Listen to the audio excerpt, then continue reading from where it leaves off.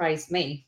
Well, I'll tell you what. The co-host role is essentially to be representative of the audience. So there's no expertise required. This is why Adam Gordon's always on it. It's like no expectations of expertise with him. So yes, that's how it is. Anyway, folks, we are live, everybody. Welcome to Brainfood Live on air, bringing it to you every week. Usually it's Friday, but we're bringing it to you on Thursday because we have got a special for you today. This is the return, actually, of something I've really missed, which is what I call a Brainfood Virtual World Tour, where essentially we go to different regions in the world and we have communications with local recruiters about what the recruitment challenges are, the universal recruitment challenges that we all have, but how they handle the local conditions, the local constraints, the local issues. And we've done a load of regions so far. We haven't done this one, so I'm particularly pleased that we're bringing it to you. And we're going to be talking about hiring in Saudi Arabia and the Gulf states. That's something that I have no experience in. I do believe I might be visiting Saudi Arabia in a couple of months. I'm really excited to learn more. And we're using today's conversation as basically a platform to learn more about the region and also educate ourselves about what it is to be a recruiter in this region. So let's do some sound checks first of all. I want to make sure everyone can hear me okay. Folks, you're watching this on Crowdcast, let me know whether the audio and video is fine. Just let me know in the chat. Thumbs up, thumbs down, whatever it is, doesn't matter. Let me just check quickly on, is how low-fi we are, Katrina. I've got to check on my mobile phone. Professionals actually have like multi-screens and stuff. I literally, my multi-screen is my phone. So let me just check. And a flashlight for your light, right? Yeah. It's like so low-fi. It's embarrassing. But no, we are live on LinkedIn. So LinkedIn, please say hello. Let me know whether you can hear me okay. Give me some sort of emoji there. Got 40 people watching LinkedIn. Great to see that. And we should be blasting this out on Facebook and Twitter as well. So we've got multi-channel broadcast, and it looks like we can hear everyone okay. That's fantastic. Let's welcome our co-host. And I believe it's the first time you've been a co-host, Katrina, even though you have been a multiple guest. It's Katrina Hutchison O'Neill. Great to see you, Katrina. Thanks for joining me in the co-pilot seat. Thanks for having me. Yeah, for a long time listener, first time caller, right? So you keep saying, but you've been regular on the show, and you've been back multiple times because of your wonderful chat. And today's a special one also because Join Talent is also the sponsor for this show. And as we have a new feature, which we're basically saying, okay, the CEO of the company has the opportunity to directly address the audience and tell people why they should care about Join Talent.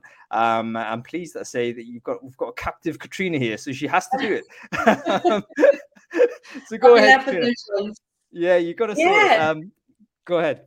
Yeah, no, happy to. So hopefully many people have heard of us by now. We're still comparatively young. So JT is just over 4 years old now. How did that go by so quickly? And we kind of started from a place of myself and my co-founder having been career internal directors of talent acquisition, doing big global roles, feeling like there was really something missing around TA management consultancy. The way normally you get those people turning up to the office and it's like, who drew the short straw? They have to do the TA bit of the project, but they're all HR generalists, and that always bugged me. And we thought, goodness, couldn't in-house TA people do it better? And then we also looked at the RPO offering and what was out there and felt that there was a better solution. And it seemed like other people agreed with us. So 4 and a bit years later, we are now nearly 250 people across 21 countries. And I'm super excited about today because the Middle East is somewhere that I've been spending a lot of time recently. We were really honored to have been selected by the Ministry of the Economy for UAE as their partner for their technician strategy. I don't know if you know about that, Hung. So we're working really closely with the government there, who have been phenomenal, like so supportive. I think they're a model for how other governments could work in supporting businesses in this way. So I think I'm going to be spending a lot more time there. In fact, I'm there literally in 5 weeks from now. So really excited to learn more today and excited to meet some of the guests. Yeah, fantastic. And one of the things that is so obvious and became obvious to me as a person that does a lot of live streaming and a lot of content and what have you, is that like we're very Anglo-centric in the recruitment world. Like most of the content, I mean, I know it myself for curating the newsletter, 90% of the content is either from a US author or from a UK author. And then occasionally you get somebody else popping in. And obviously it's an English language sort of medium, so we can expect that a little bit. But at the same time, there's like massive like blocks on the planet where we know nothing, and I know nothing. It's like complete blind spot. And then you realize actually there's millions of people living there, and there's millions of people doing stuff, and there's actually loads of recruitment going on. I was speaking to a friend of mine actually maybe 2 months or so ago, and he was talking to me about Saudi actually, and he was saying, look, you don't even know what type of transformation is going out on there. We are talking one of the biggest projects planet-wide in terms of social transformation, in terms of the huge infrastructure projects, the digitization of governance and all this. And it's like, okay, if you're in the know, there is a lot going on here that we need to know about. So this is part of the reason why we're here, folks. Okay, good stuff. So let's talk about your interaction with the Middle East so far, Katrina, is fairly nascent, but it looks like it's getting somewhere. You've got one great relationship, and it looks like this is an expanding part of the business strategy for JT. Yeah, so we've been out there now, based out in Dubai for goodness, over a year and a half now. And we've got team members based out there. We've had, I think, our longest serving team member has been out there for a couple of years now working for JT. I think Susie Holden, who works for us out there, has lived out there for 31 years. And even when you go to the Ministry of the Economy, they're impressed by that. She's usually been there longer than most people around the table. So we've got a lot of expertise there. But you're right, it's been a lot of work learning about the region. Like I'm used to in my career going into different countries. I remember falling flat on my face in the early noughties when I first took over managing India as a region because I made assumptions about cultural differences. And it took me 3 months to realize when I thought people were saying yes to me that they were not saying yes, and they were definitely not going to do that thing that I thought they were going to do. Yep. And I've kind of learned from that experience, so I don't make those assumptions. But still, that learning curve for me in UAE and Saudi has been really, really big. Like some of the things you wouldn't think, Hung, like even some of the rules around, particularly in Saudi, how many Saudi nationals you have to employ. If you're setting up a HR department, your HR leader has to be a Saudi national. Things like the way pay works differently as well in UAE. So that's been a big learning curve, but it's such an exciting place to be. And I had to get rid of a few of my kind of unconscious biases, I guess, about what the region was like, especially as a female business leader. I've never felt more welcome, felt safer than I do when I'm walking around Dubai, for example. So it's somewhere that I'm really excited for us to build a team as well as build the business.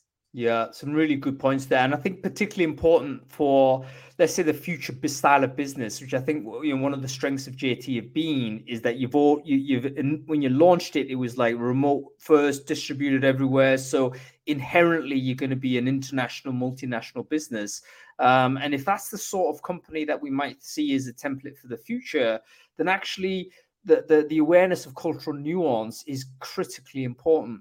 Because even the very binary yes no type of thing is very clear, but there'll be other stuff that is not as binary yes no, but subtle things like how do you motivate someone?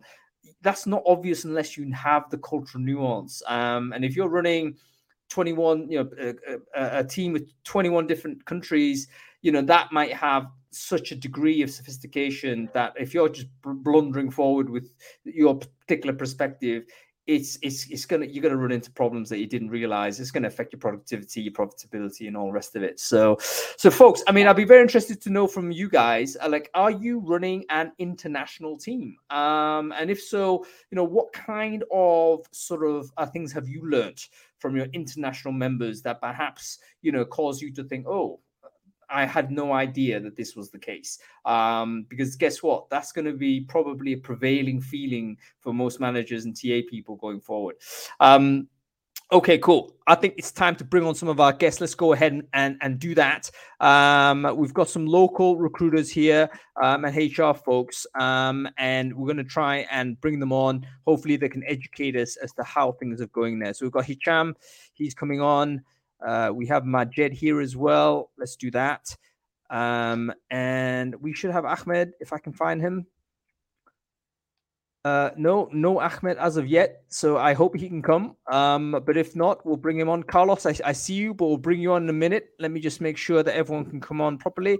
Who is this? Is this Hicham? Hey. How are you doing, Hung? I'm very well, Hicham. Welcome to the show. Whilst you're on first, Hicham, I wonder whether you could introduce yourself. Who are you and what it is you do? Yeah, well, thanks for having me. I've evolved in the tech industry for the last 18 years. I worked for companies like Dell, like IBM, spent 7 years with IBM. And basically, if you work in a company like IBM, you never get to do one job at the same time, right? So you get to do 2-3 jobs at the same time. So my first job was basically leading talent acquisition for Middle East and Africa. And here we're talking about 70 countries across 5 time zones. And I had a team of 40 amazing colleagues back then. And my second job, I was helping with strategy and talent brand for IBM globally, based out of Dubai. Fast forward 7 years, I moved to Majid Al Futtaim, and I think a lot of people who live in UAE know who is Majid Al Futtaim. It's a regional lifestyle conglomerate. They operate in a lot of countries. They have 48,000 people working in there for them. And I was the director of talent acquisition for all things technology, ranging anywhere from analytics to digital and tech. And amazing 3 years, a lot of learning, a lot of exposure to great knowledge. And recently, and I'm talking to you 6 to 7 weeks ago, I landed at Property Finder, who's the leading marketplace when it comes to connecting home seekers with real estate agents and brokers. So as their VP of talent acquisition. So I'm very happy to be with you guys today and looking forward to a great conversation. Fantastic. And Thanks you know what's really us. funny, Hung, is how small a village it is that Hicham and I have actually met in person before as well, even though I've only been to Dubai a handful of times. So lovely to see you again. Thank you. Great stuff. And we have Majed Al-Shari here as well. Majed, thank you so much for joining us. For the people who don't know you already, would you like to introduce yourself very quickly? Who are you and what it is you do? Yeah. Hi, everybody. And it's a pleasure to be a part of the discussion, and thanks for the invitation. My name is Majid. I've been working in HR for a little bit over 11 years. I've worked with multiple companies in Saudi with different types of ownership, privately owned companies, publicly listed, semi-governments, and even started up my own agency in headhunting and consultation boutique. I'm working currently with one of the Saudi Giga projects with Roshan, heading the organizational development there. Fantastic stuff. And thank you so much for that intro, Majed. I've just spotted Carlos as well. Let me bring him on also. He's a person with extensive experience of this area as well. Whilst Carlos is coming on, I wonder whether we could just kick off with, we're addressing a global audience here, and I think the vast majority of people paying attention to this conversation probably are not familiar at all with recruiting or working in Saudi Arabia. If we can focus on Saudi first of all. Hey, Carlos, how are you doing? Good to see you. Good to see you too. Carlos, while you're here, why don't you quickly introduce yourself? Who are you? What it is you do? Well, we recruit for Saudi Arabia since 20 years ago. Basically, we are based in LATAM. And we do sourcing and recruitment for Aramco, SABIC, many of this region, all the Latinos that you see in Saudi Arabia, and is growing. Basically, our agency is the company who are doing that. I live in Saudi years ago, like in the 98, when we go through Bahrain for internet. So it's amazing when you visit now Saudi Arabia, you will get shocked. I just arrived last week, what is going on in Saudi Arabia. Saudi Arabia, for all of us who know the region, is probably the more challenging and beautiful place to grow our business. So very welcome to this conversation. Thank you very much. great to have you. And to be honest with you, I didn't realize that you had that length of experience. So it will be very interesting to compare over time, what your verdict is. But let's draw it back to the question about the audience not potentially being aware of Saudi Arabia. If we focus on Saudi first, but probably it pertains also to the rest of the Gulf states. What is the first thing people should know? If let's say I'm moving to Saudi Arabia, or perhaps I'm recruiting someone, or my boss tells me, Hung, I need to hire someone, they're based in Saudi. Like, what's the first thing I need to know that I would not know if I'm not familiar with the territory? Can you help us with that first of all, Hicham? Let's go to you first. Yeah, no, absolutely. It's a fantastic question because obviously there's a lot of things that happen in Saudi Arabia and the GCC countries holistically that are quite different from the way we do talent acquisition, for example, in Europe or in the US. In this region, we have the complexity. We don't have necessarily the scale. In areas like the US and the Europe, you have the complexity and the scale, right? But once you land in Saudi Arabia as a country, for example, the first thing you need to know is there's a strong emphasis on hiring local talent, right? This is part of a mandate. This is part of a country direction. This is part of everyone's DNA, especially in the HR spectrum anywhere.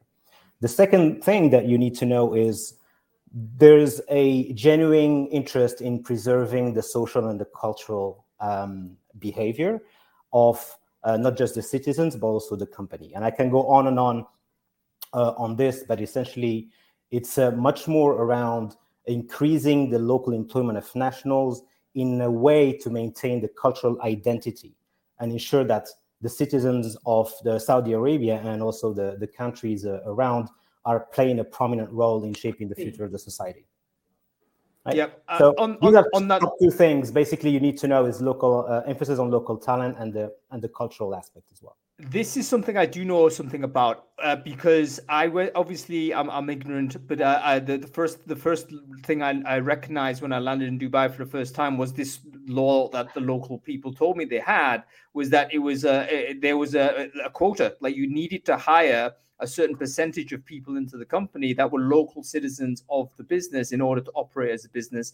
And for folks, the historical context of all of this is that you have to go back to colonial era, and you have to understand that this area was predominantly the first types of companies that arrived in this area were colonial companies. There were UK, US oil companies effectively. And there was obviously, since the decolonial era, there was more of an emphasis to say, actually, our nationals need to have a bigger part in some of these critical industries and not have the resources siphoned off and siphoned away. So there is a law. Is there actually a quota? What's the number in Saudi Arabia? Is there literally, hey, listen, there needs to be a percentage?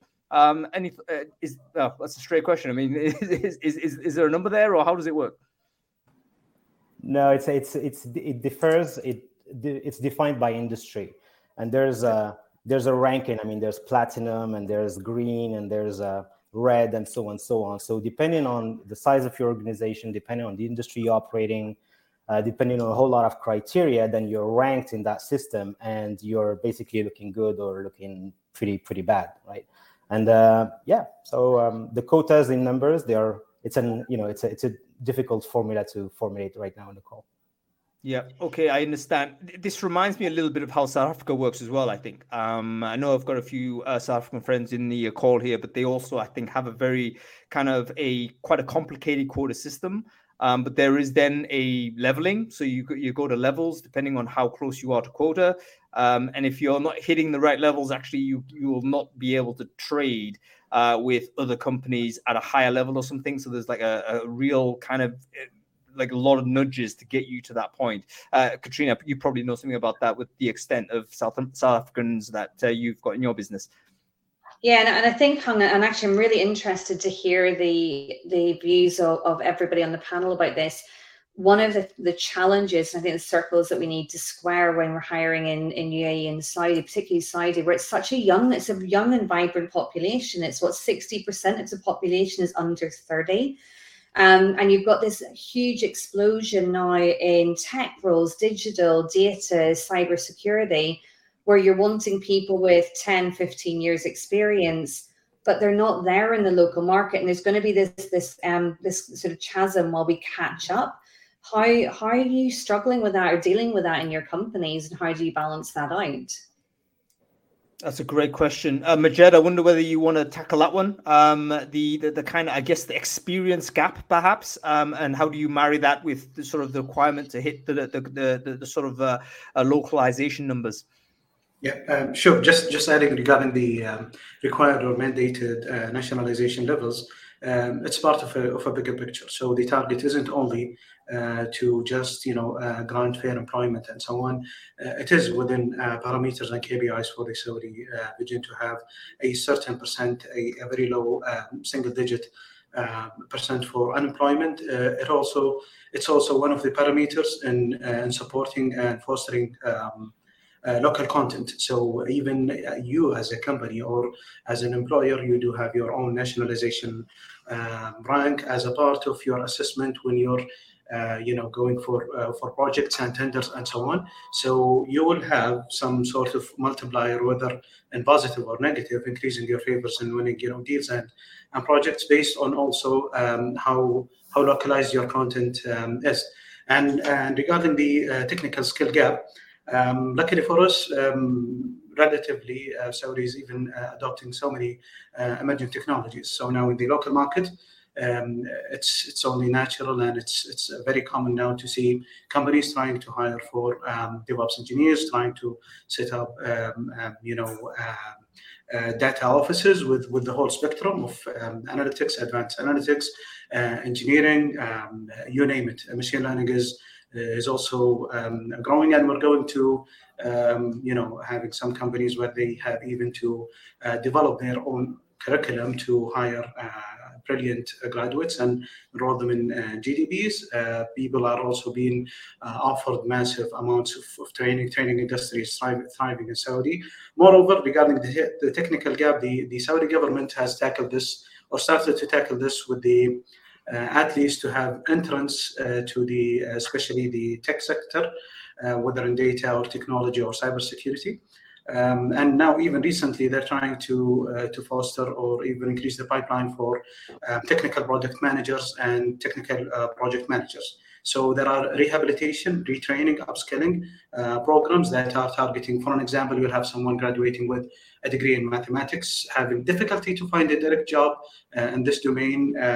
They will be enrolled in boot camps and programs where they will be trained to pursue a career path in data analytics, for example. So the whole notion is of the employment and raising the bar in terms of quality of life. One of the KPIs of the Saudi vision, some of its sub KPIs are around offering better employment, increasing the nationalization. And by the way, Saudi is now hiring and headhunting on an unprecedented level of the global top talents. The organization I'm working with is hiring globally with top talents, and we're targeting the whole globe.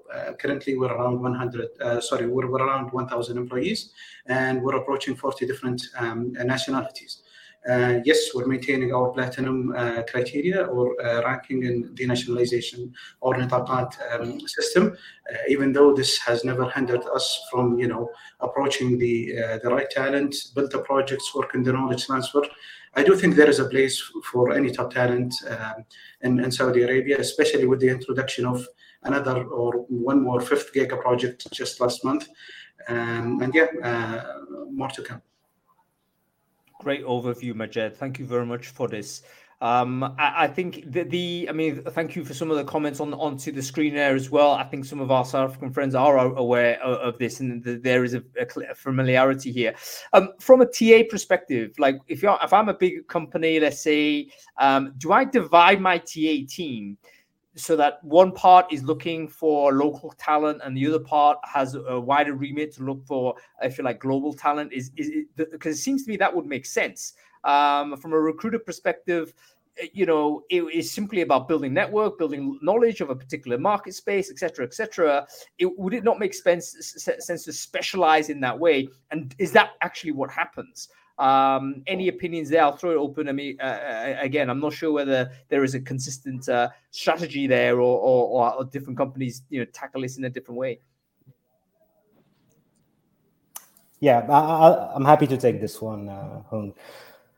Right. So there are pros and cons in doing things in the two different ways that you have outlined, right? On the one hand, if you set up a standalone structure that caters for localization, then they may put a one-size-fits-all approach, right?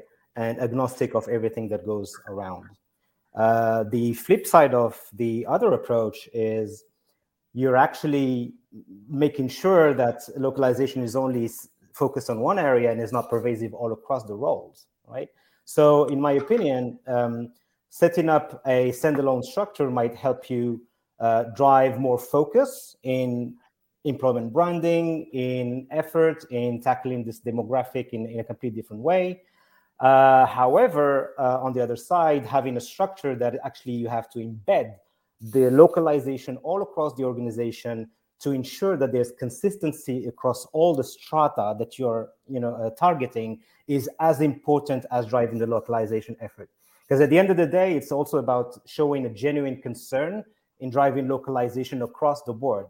If it's only a numbers game, then it's very easy. Katrina said in the beginning, and I totally agree with her, more than 60% of Saudi population is aged less than 35 years old, right? So it's very easy to go on early talent and go on conferences and do job fairs and do events and so on and so on. If it's a numbers game, then the numbers will be kind of honored very, very quickly. But the most interesting challenge is what? Is ensuring that there's equal distribution of locals across senior executives, across tech and digital, across female, for example, across senior manager and so on and so on. That will show that you don't have an action plan, you have actually a strategy. And a strategy is to infuse that local touch in everything you do. And I would like to complement your point. And we are more focused only in technical, and now we are entering another areas. But usually, what you find there is that when they are targeting for locals in petrochemicals or in energy, it's difficult to get the experienced people that you need, for example, for certain operations, because all the industries there. I mean, you have Jubail or you have the other side of the country, so it's just moved from east to west or west to east, but it's not. So the challenging thing is also to attract the overseas people. There's a few in this moment. So I think it's a long-term strategy, building the employer brand. They need to start working on that, the big corporations, because they have a large corporations, but they are working as what they call agencies. They used to work with agencies that provide for them bunch of people, and it's not. They need to add value in the mature of the industry of talent acquisition. You mentioned the size of organization. Maybe that's something also for us to quickly discuss, because it could well be that's also a kind of a characteristic of the Saudi economy that is unfamiliar with people elsewhere. So are there, for instance, a bunch of companies or organizations that are dominant employers that overwhelmingly are, I guess the analogy I would have is maybe similar to Germany. Sometimes you go to a certain town and it's like, yes, that's SAP town.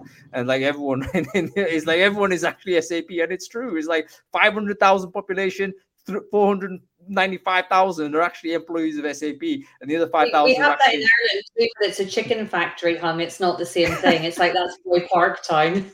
That's it. Does the same thing happen in, let's say, Saudi, where I guess Aramco maybe is like a huge organization? Is that like such a dominant player that half a chance everyone is working for them? How does it work in terms of? It is. Sorry, it is, but it depends on the region. So mainly, if we're talking about the eastern and western coast, where the oil and gas operations are huge, and all of the biggest corporations in the industry are placed, yes, you will see, Aramco and SABIC and a few other oil and gas companies existing there. Now, even we're having new giants, for example, the NEOM taking a part and a very large part of Saudi, building so many other projects, like, for example, even the line. So, in some sense, yes, there are, the new cities and areas like NEOM, and there are the traditional, things, Aramco in Bahrain and Eastern Province, and also on the Western Coast and Yanbu, you'll find even the extension on the other side of the Saudi coast for the oil and gas farms. Yet, typically, you'll find whole towns built and monitored and secured, and everyone exclusively there is working at that place. So they would have even their own almost full ecosystem in terms of schooling, businesses, whatever, governmental facilities even available there. So this, thank you, Majed. This reminds me now also a little bit of the mining area in Western Australia, where it's again, like, it's very clear that you have a dominant organization in a particular region, and actually that organization then fulfills a lot of the services that you might expect the government to fulfill. Like, they would provision the accommodation, for instance. They will provide even the entertainment because there's nothing there. It's in a mine somewhere. They provide the transportation because there's not a rail track. So there's a helicopter ferry service and stuff like this. So one of the challenges they have is oftentimes when you have, say, locations that are perhaps not mega attractive from a lifestyle perspective, that they have to sort of offer excessive compensation in order to persuade people to do it. They also have to do stuff like, okay, we'll make sure you have, these flights back to where your family might be, because maybe your family don't join. Are these things sort of expected parts of the compensation packages for companies that are in locations that perhaps are not in, let's say the capital cities or, the major areas where people actually have, a social life or a community life? Yeah, it is already in place, and even those employers used to be the top employers, and they have an edge in the market over anybody else. The market has, I would say, the labor market in Saudi since 2017, upon the announcement of the Saudi vision, has went up in so many scales. So to that point, those top employers in the oil and gas are now suffering even to retain the talents, even if they're paying higher bucks for the employees. Now the digitalization of the economy and the support of the going digital, even in terms of even the governmental transactions, so created a huge demands on those employees working on the traditionally leading sectors like banking, oil and gas, and so on. Now they are being dragged and being attracted by other sectors. Now tech is leading in so many roles. Even the way government is operating, I honestly, I don't recall, I cannot even remember when was the last time I went for a governmental agency for whatever service it is.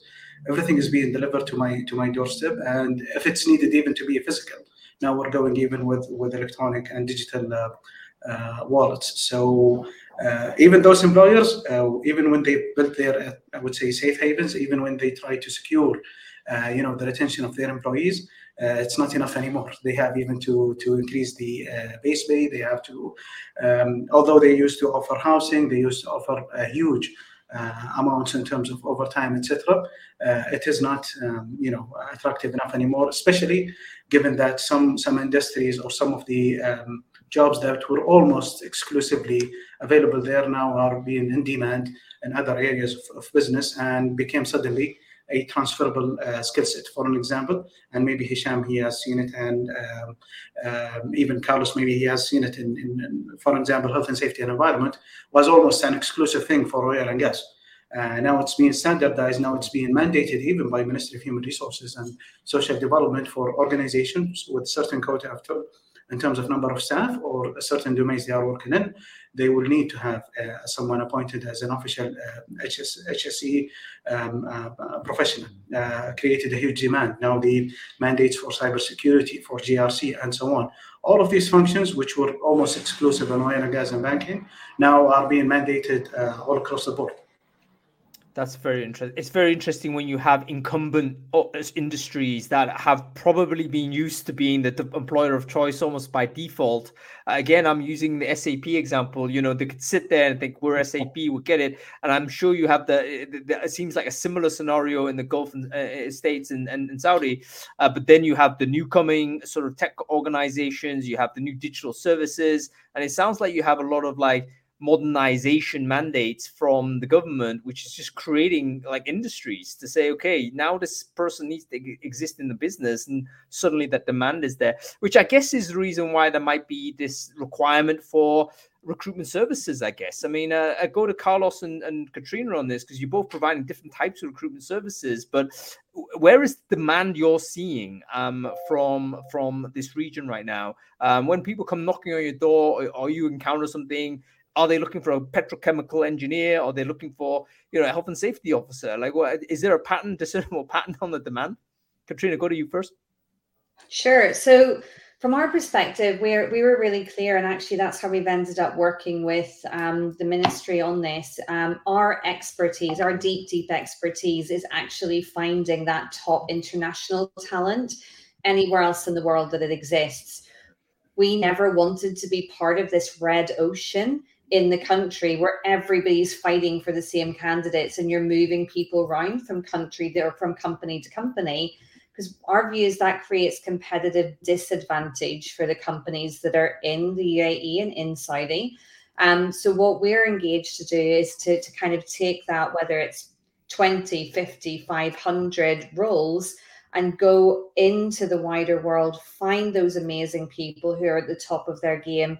And the tricky bit is then helping convince those people to relocate and talking to them really knowledgeably about what life is like in whatever that city that they're going to be relocated to. And that's the difficult bit. And that's why we do need people with local knowledge to support in doing those roles. But biggest demand, and this is going to be no surprise to anybody, it's the same skill sets that everybody's fighting for. Tech roles, specifically in data and automation, they've got a really long hire time in country because of the shortfall in skill sets. The strategy that exists at the minute, particularly for UAE, to bring all of these new companies into the country over the next few years is going to massively require an influx of talent. There's no way that can be sustained, even with the amazing initiatives that are going on at the minute to try to upskill locals. The demand just is going to exceed that pretty quickly because it's a really attractive place for people to do business. So that's really the space that we play in, which I think is comparatively unique. But I don't know if, Carlos, you've got a different view because you're coming at it from a bit of a different angle. Well, yeah. It's because I would like to go for the country entire and what is the strategy of Saudi Arabia, because the Saudi Vision 2030 and the new rules change completely what is the general environment for any expat. So to go for your question, let's say, everything needs talent. I have clients in the retail business that says, Carlos, we will grow double number of stores in the next 3 years. So you need everything. But the good thing is that when you talk with the talent, what you're offering as a country is great, because then you have green areas, you have concerts, you have sports events, you have more network to connect the cities. You have a railroad from Jeddah to the cities in that part, or you can get the rail from Dammam to Riyadh the same day. So living in Saudi is becoming really like a big opportunity. So in our business, in all the people that is attending this invitation, and thank you, Hong, it's a great opportunity to consider Saudi Arabia like a place where everything is growing, needs add our experience in different areas, and is place for everybody to really offer services. And Saudis are a great people they grow international. Saudis are more multicultural than you can imagine, because all of them grow with his parents working with people from everywhere. So I think so. Is I don't know if this answered your question, Hong, but yeah, all industries growing, all opportunities. I have to What's say, Carlos, that you touched on a point there that I thought that the lifestyle is phenomenal. And do you know what, Hung? All it took for someone to convince me that I should think of moving was one of my team members told me she never has to go put to the petrol station to put gasoline in her car. She just messages on an app and some truck comes and fills up her car once a week. And I'm like, that's it, I'm done. That's the only requirement I have, is to never have to go and fill up my own car with gasoline. I'm in. I didn't even realize that was a service, but this is exactly the sort of small nuances that kind of make it feel different. Like you just not know that this service exists, or this concept would even be in anybody's mind. If you're in the UK, US, or whatever, that would not be in your mind at all as a potential service. And then suddenly you realize, why not? It sounds pretty good. Hard done by that you don't have it now. You're like, hang on a second, we've been tricked. Why have we not got that? It is so that way. I knew this sort of. So I'm in Hong Kong right now, and Hong Kong had amazing transport. We had in Hong Kong, they had something called the Octopus card, which was like a decade before the Oyster card, which is named, I believe, very closely to it. And it was just this one card, any transport, taxi, everything's connected. You just need this one thing. And now everyone is using it like a credit card, because you can literally pay it for whatever it is. You preload the thing, any transportation, any shop will take the card. And it's like, why is that not why is that not everywhere? Instead, in the UK, for instance, you have to still buy multi-ticket if you have to hop from one transportation to the next. And it's a small problem, not critical issue, but it's an annoyance that it can go away if you had the vision to stitch it all together. By the way, on the note on sort of the demand for talent, like everyone needs this talent. I read the other day that even places like the US, for instance, the reason why they absorb so many like artificial intelligence people is because they can't make enough of them. Nobody has enough. So there is this huge competition. I hate the term war for talent, etc., but I do believe for this elite digital tier, it is similar to this deadly competition, because whoever gets the talent in and ends up with a more sophisticated and skillful workforce, they're going to build the better future. So I think everyone needs to change their minds on immigration, basically. It's something that, we need to be a lot more pro than we are against. Folks, this seems like a very natural way to have a little pause, because we're already 45 minutes into this conversation, and we always try and do this at the sort of start of at the middle of every conversation, simply because Brainfood Live is a conversation starting show. It's never something that should stop the conversation. It's a place that starts it so you can continue having it even when we go off air. So now is a great time for you to connect with everyone else who's on this call in order for you to kind of have that conversation after we finish and after we go off air.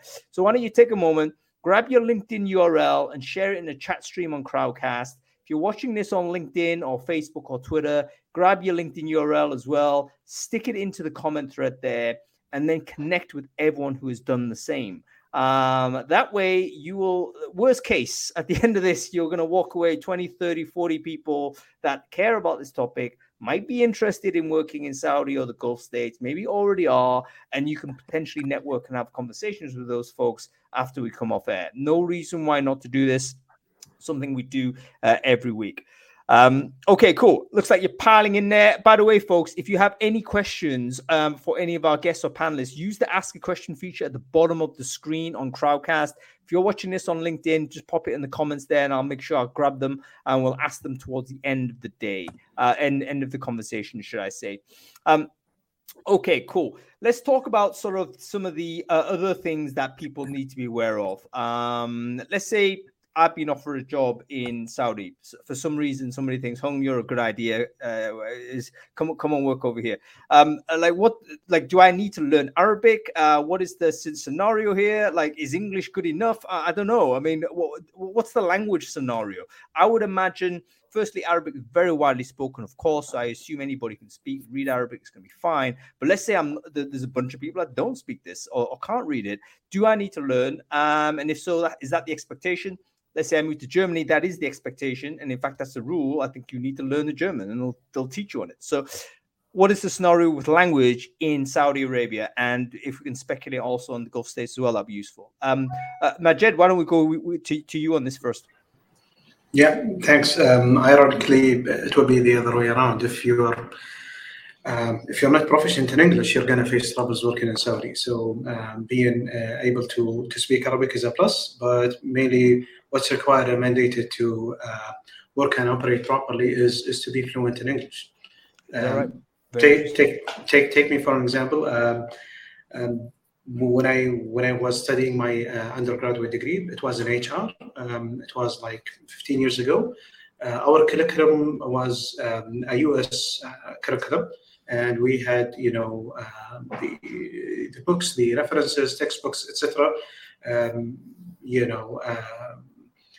Very modern, and we even had difficulties in localizing whatever we were studying, especially when we're talking about the federal laws or the Equal Employment Opportunity Acts implemented in the US. So it was a challenge on us as students and even as faculty to be able to localize it and be able to transfer the whatever academics and know-how we've learned to the market. So I've graduated around 2010-11, and the curriculum I've studied was in English actually. And since my first day of work, I've been working in companies that are definitely by law mandated to operate in Arabic and English, but mainly business operations are happening in English, and it is one of the criteria even to hire. Unfortunately, it is one of the criteria to hire the locals or even the expatriates within Saudi or even coming from Saudi. So, for an example, you're a software engineer who's who's, let's say, living in France or China, whatever it is, but it's not a non-English speaking country.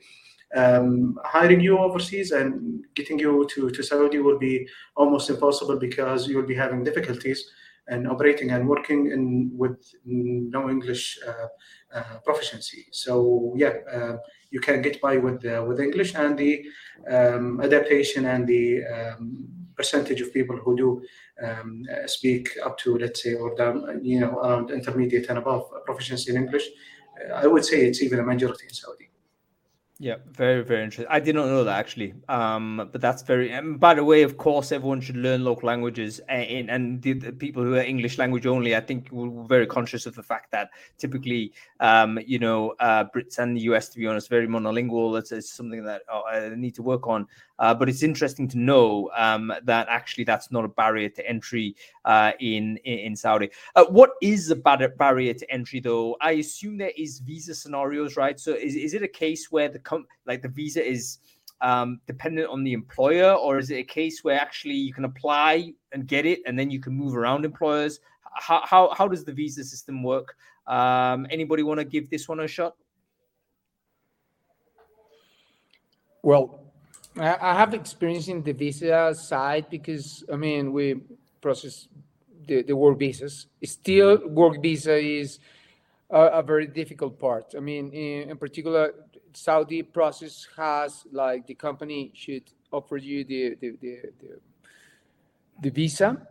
They prepare in the Ministry of Foreign Affairs, and then when you have the visa approved, and depends on the quota they have for the visas, they can apply for a new visa. So when you have in the other side process the visa for your candidate, you need to have like 4 steps. But in general, the bachelor's degree is very important because the visa should be aligned with the bachelor's degree. You cannot be a lawyer with a business BA bachelor's degree, because when you apply, they said you are a BA, you are not a legal. So why you are coming with this? So it's very specialized process and takes time. Some countries are faster, some countries are more difficult to get it. In particular, Europeans are very difficult to get the bachelor's degree. You need to go for one entity they call Saudi Cultural Attaché, the SACM. And but then you have the business visa, which is very easily to process, or the tourism visa. Now they're changing different visas for the purposes. The important thing to have is that they are make taxes in the family. So sometimes when you are moving, relocating, you need to consider that you need to pay for the family a certain amount of money to have them living in Saudi. So well, yeah, visa it's always a challenging part there. But now to visit Saudi is very easy. You can apply online. If you go for business, also is very easy to get it. So yeah, it's just for work. And I think so with the mega projects they will have, what we are looking with our colleagues is probably the rules should change. Saudis need to release a little bit that part of the work visas because they need it for the entire country. Yeah, it sounds like, I mean, by the way, every visa system globally is not smooth. But part of the journey, I think all of the countries that understand that they need to acquire talent in a competitive way are trying to do something to make it easier for companies and organizations to hire the people that they need. It sounds like in Saudi it needs to be offer first. So the company needs to have made an offer to you before you can then apply. And then when you apply, you need to then obviously have the right criteria onto so a different type of visa. So there's multiple visas that you can potentially get. You need to be aligned to that. And then, of course, the company needs to map that against their internal work population to ensure that they have the right percentages in terms of the localization mix. So it's probably one of the more challenging visas to get through there. But that strikes me as there's kind of an opportunity. There's probably a mini industry that deals with this, right? Whenever there's like a high friction scenario, there's usually someone providing a lubrication there. So probably there's somebody listening in here that are thinking, yeah, it's my business, making tons of money on it. Okay, very, very interesting. Let's talk about. Sorry, Hisham, you're about to say something. Yeah, no, I was just about to say, I mean, it's probably mystical for someone who's not familiar with the region, but it's less complicated than we think it is, right? If you get an offer and you're not in Saudi Arabia, I mean, the responsibility to make sure you fit within the quotas is not yours, it's the company's, right? So the companies takes if you're getting an offer, you have pretty much a guarantee that you will fit in, right? So that's number one. In terms of the, I would say the transactional, well, that's pretty straightforward. And it's the same that you'll find in Saudi Arabia, in the UAE, and so on and so on. You have a sponsor locally, then you get, with the job offer, you apply for your visa, then you get your entry permit, then you do your medical check. For those who are new to the country, they do a HIV test, they do a syphilis test, they do a few other things. And if you're cleared, then the visa, before it was stamped on your passport, but now it's given electronically.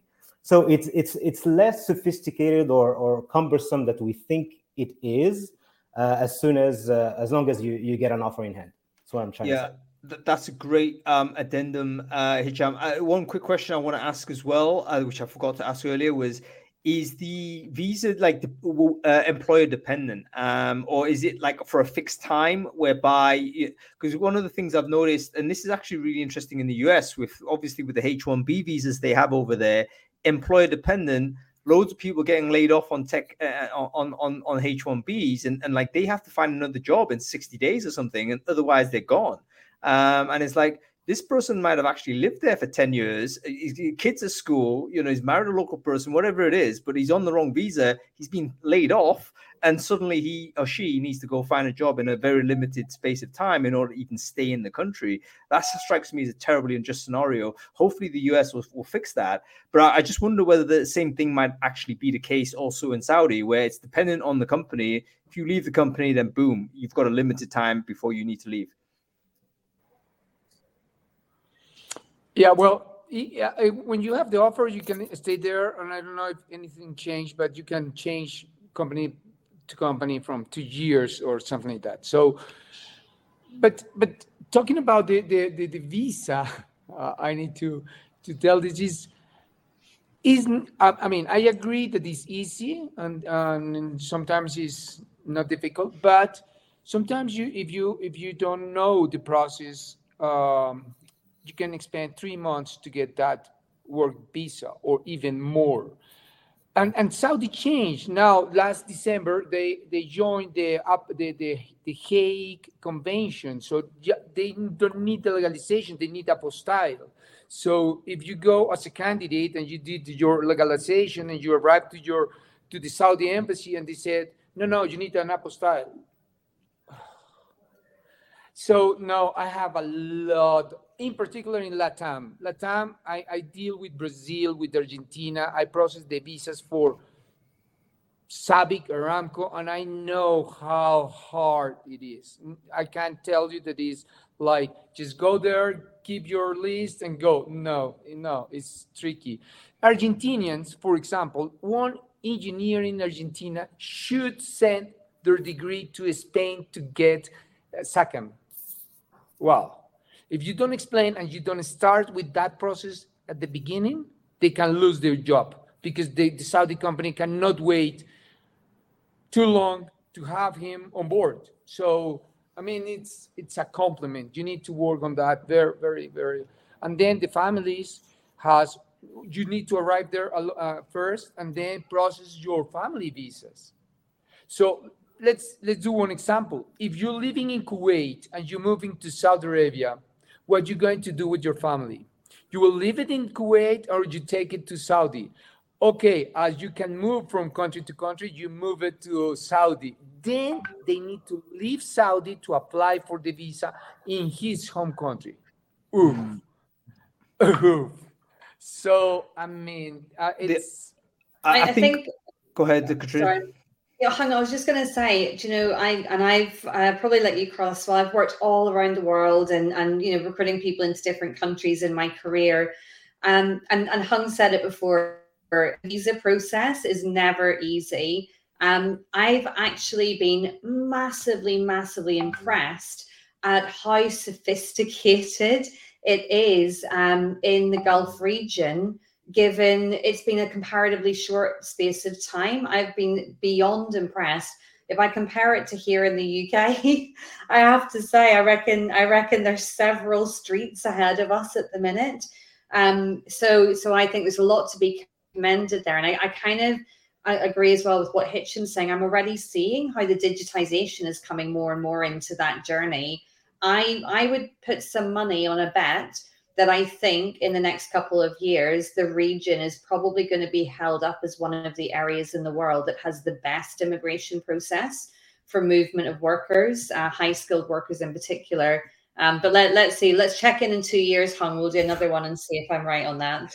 Well, it's a global world tour, so there's like lots of places for us to visit, and then hopefully it'll won't be 2 years before we're able to do another. Maybe that's what we do. We just apply for work visas in different countries ourselves, and then have a league table, right? Yeah, that's probably the only way to test it. Folks, we're really coming to the end of the show, and we haven't covered half the things we want to cover. But let me just quickly rattle through things as quickly as I can. I want to try and apply some of the global issues that are happening in the world of recruiting. Let's dump them into Saudi Arabia and the Middle East. And what does it mean there? Shift to remote. Everyone was saying, oh my God, everyone's going to remote. There's a big change in the world, etc. Now, people saying, let's get back to the office. Was that ever a movement in Saudi? Did that ever happen? Is there a demand for people to stay at home, or is it we're back in the office that's happening? What is the theory here?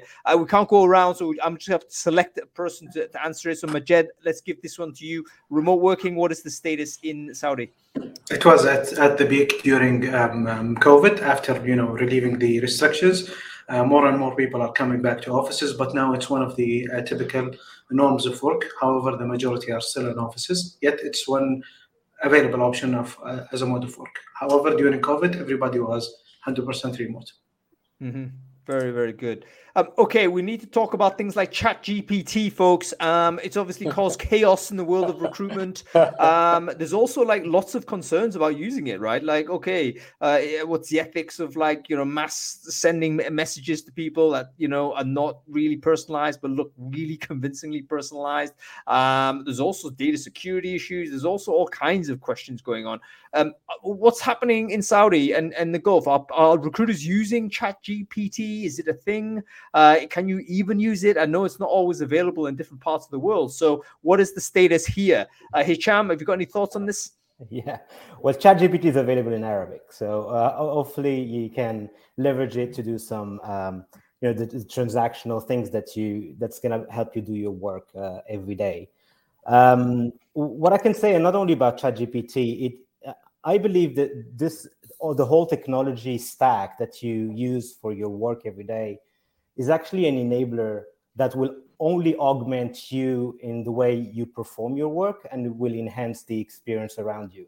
So it's not the one ChatGPT would replace PowerPoint or will replace Excel and do things on your behalf, but ChatGPT will certainly help accelerate the way you perform your daily tasks that are basically repetitive, right? That's my 2 cents on ChatGPT. No, and very good value 2 cents it is. I'm going to keep blasting through some questions before we kick ourselves off air. Sourcing. I'm looking for candidates. Everyone else in the world uses LinkedIn. Is LinkedIn equally dominant in Saudi Arabia and the Gulf, or is there another local network? Are there different types of ways to find candidates? What are your thoughts on this? Carlos, how about you? Give you a shot on this.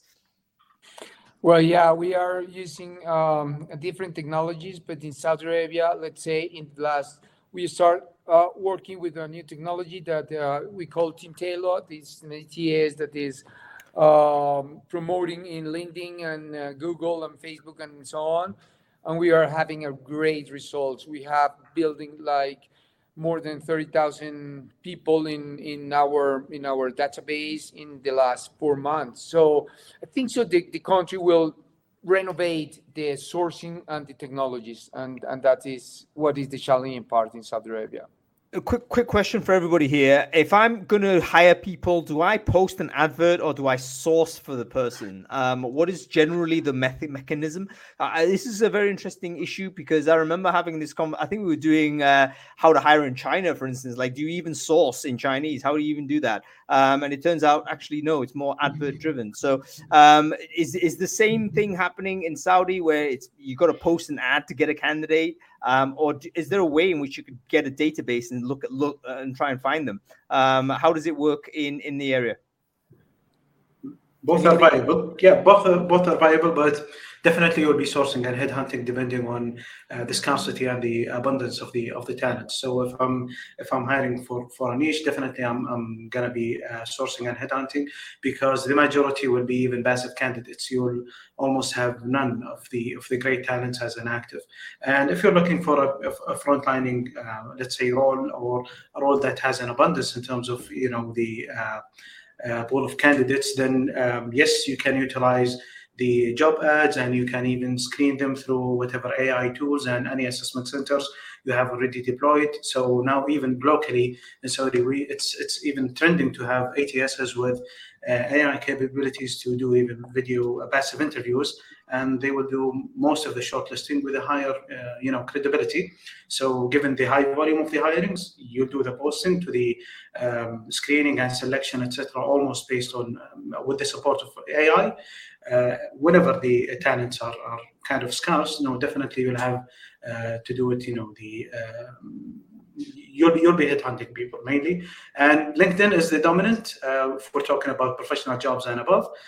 For some other, clerical and other types of jobs, there are even governmental agencies that could even support the employers with the relative and relevant databases of candidates. Yeah, very, very good. Okay, we're out of time, but there's a couple more questions I do need to ask. The first thing is, go to one of the questions actually being asked as a question. Are there lots of contractor roles versus perm? I mean, can we say something generally about this? Like, is the contracts that people sign are they indefinite in the sense of, you know what, you've signed a contract that's basically going on until either side decides no, or is it generally like a fixed term deal? You say, okay, we've got a 2-year contract, and then, you know, we review it. How does it work generally in Saudi? For expatriates, it's I'm sorry, Carlos. It's based on the it's linked with the work permit. It's on annual basis, and most of the hirings are happening even if the contract is annual and is renewed. And by the way, the default of contracts is renewed automatically unless stated by any other party, by a party to the other, with 60 days notice of the wish of non-renewal and so on. For the locals, they also go through either annual contracts or open-end or indefinite contracts. And if they renew their contracts for 3 years in a row, it becomes an open-ended contract. Yeah, that sounds very similar to the Dutch method. I think for the Dutch, it's like you can only renew twice before it becomes default, like open-ended, and then they have whatever rights there. Okay, let's talk about gender. We have to talk about this as a final thing. Outside of the area, outside of the region, there's also a big perspective to say, okay, these things happen, these things don't happen. What is the scenario in Saudi Arabia today when it comes down to hiring women? Is there certain roles? Is there certain things that are permitted? What are the rules? What are the guardrails that people need to be aware of? If you are a woman, you decide to move to Saudi Arabia, let's say, what are the rules there? So can we quickly overview that situation? Anybody want to go answer this one?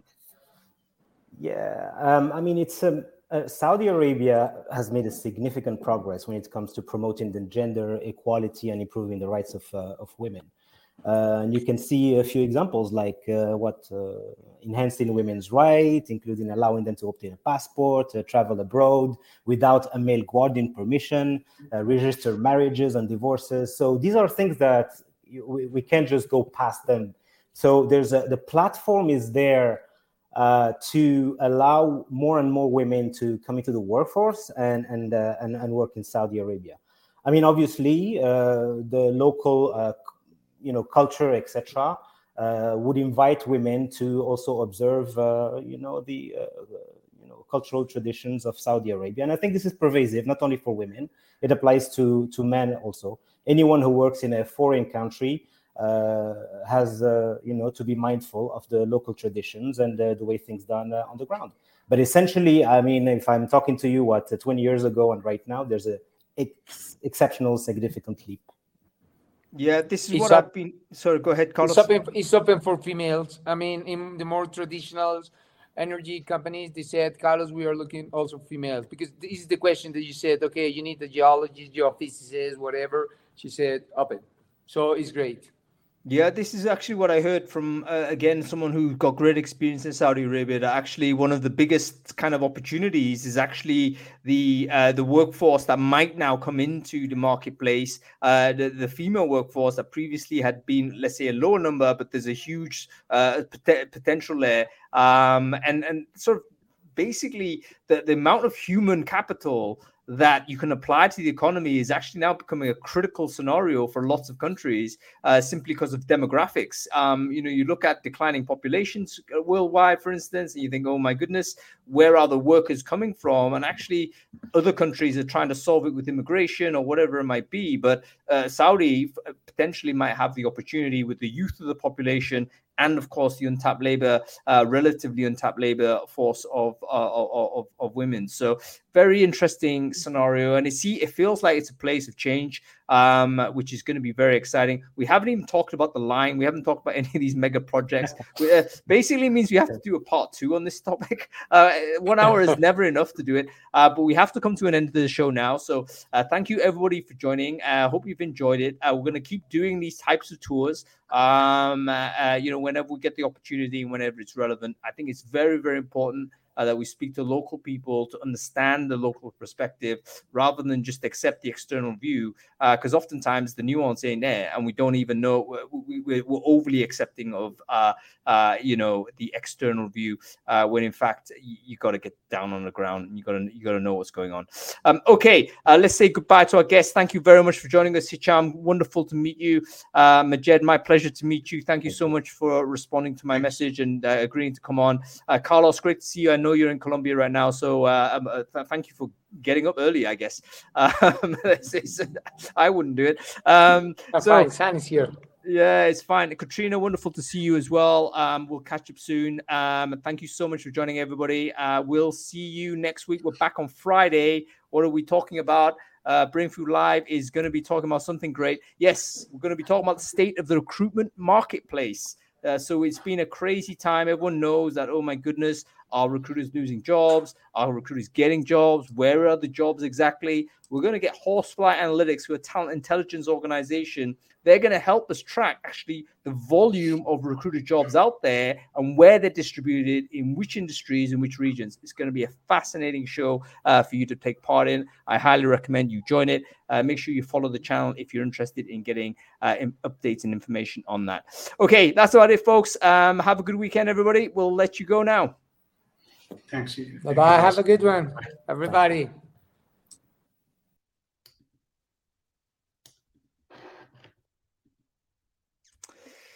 Wow, wasn't that interesting, folks? So much more to talk about. I get frustrated that we're only doing 1 hour. I really am. I'm thinking, is it worth expanding it to 2? And then, obviously everyone's going to say, everyone's going to be bored for 2 hours. But obviously 60 seconds, 60 minutes is not enough. Anyway, folks, that's it. You have a good day. I will see you next week.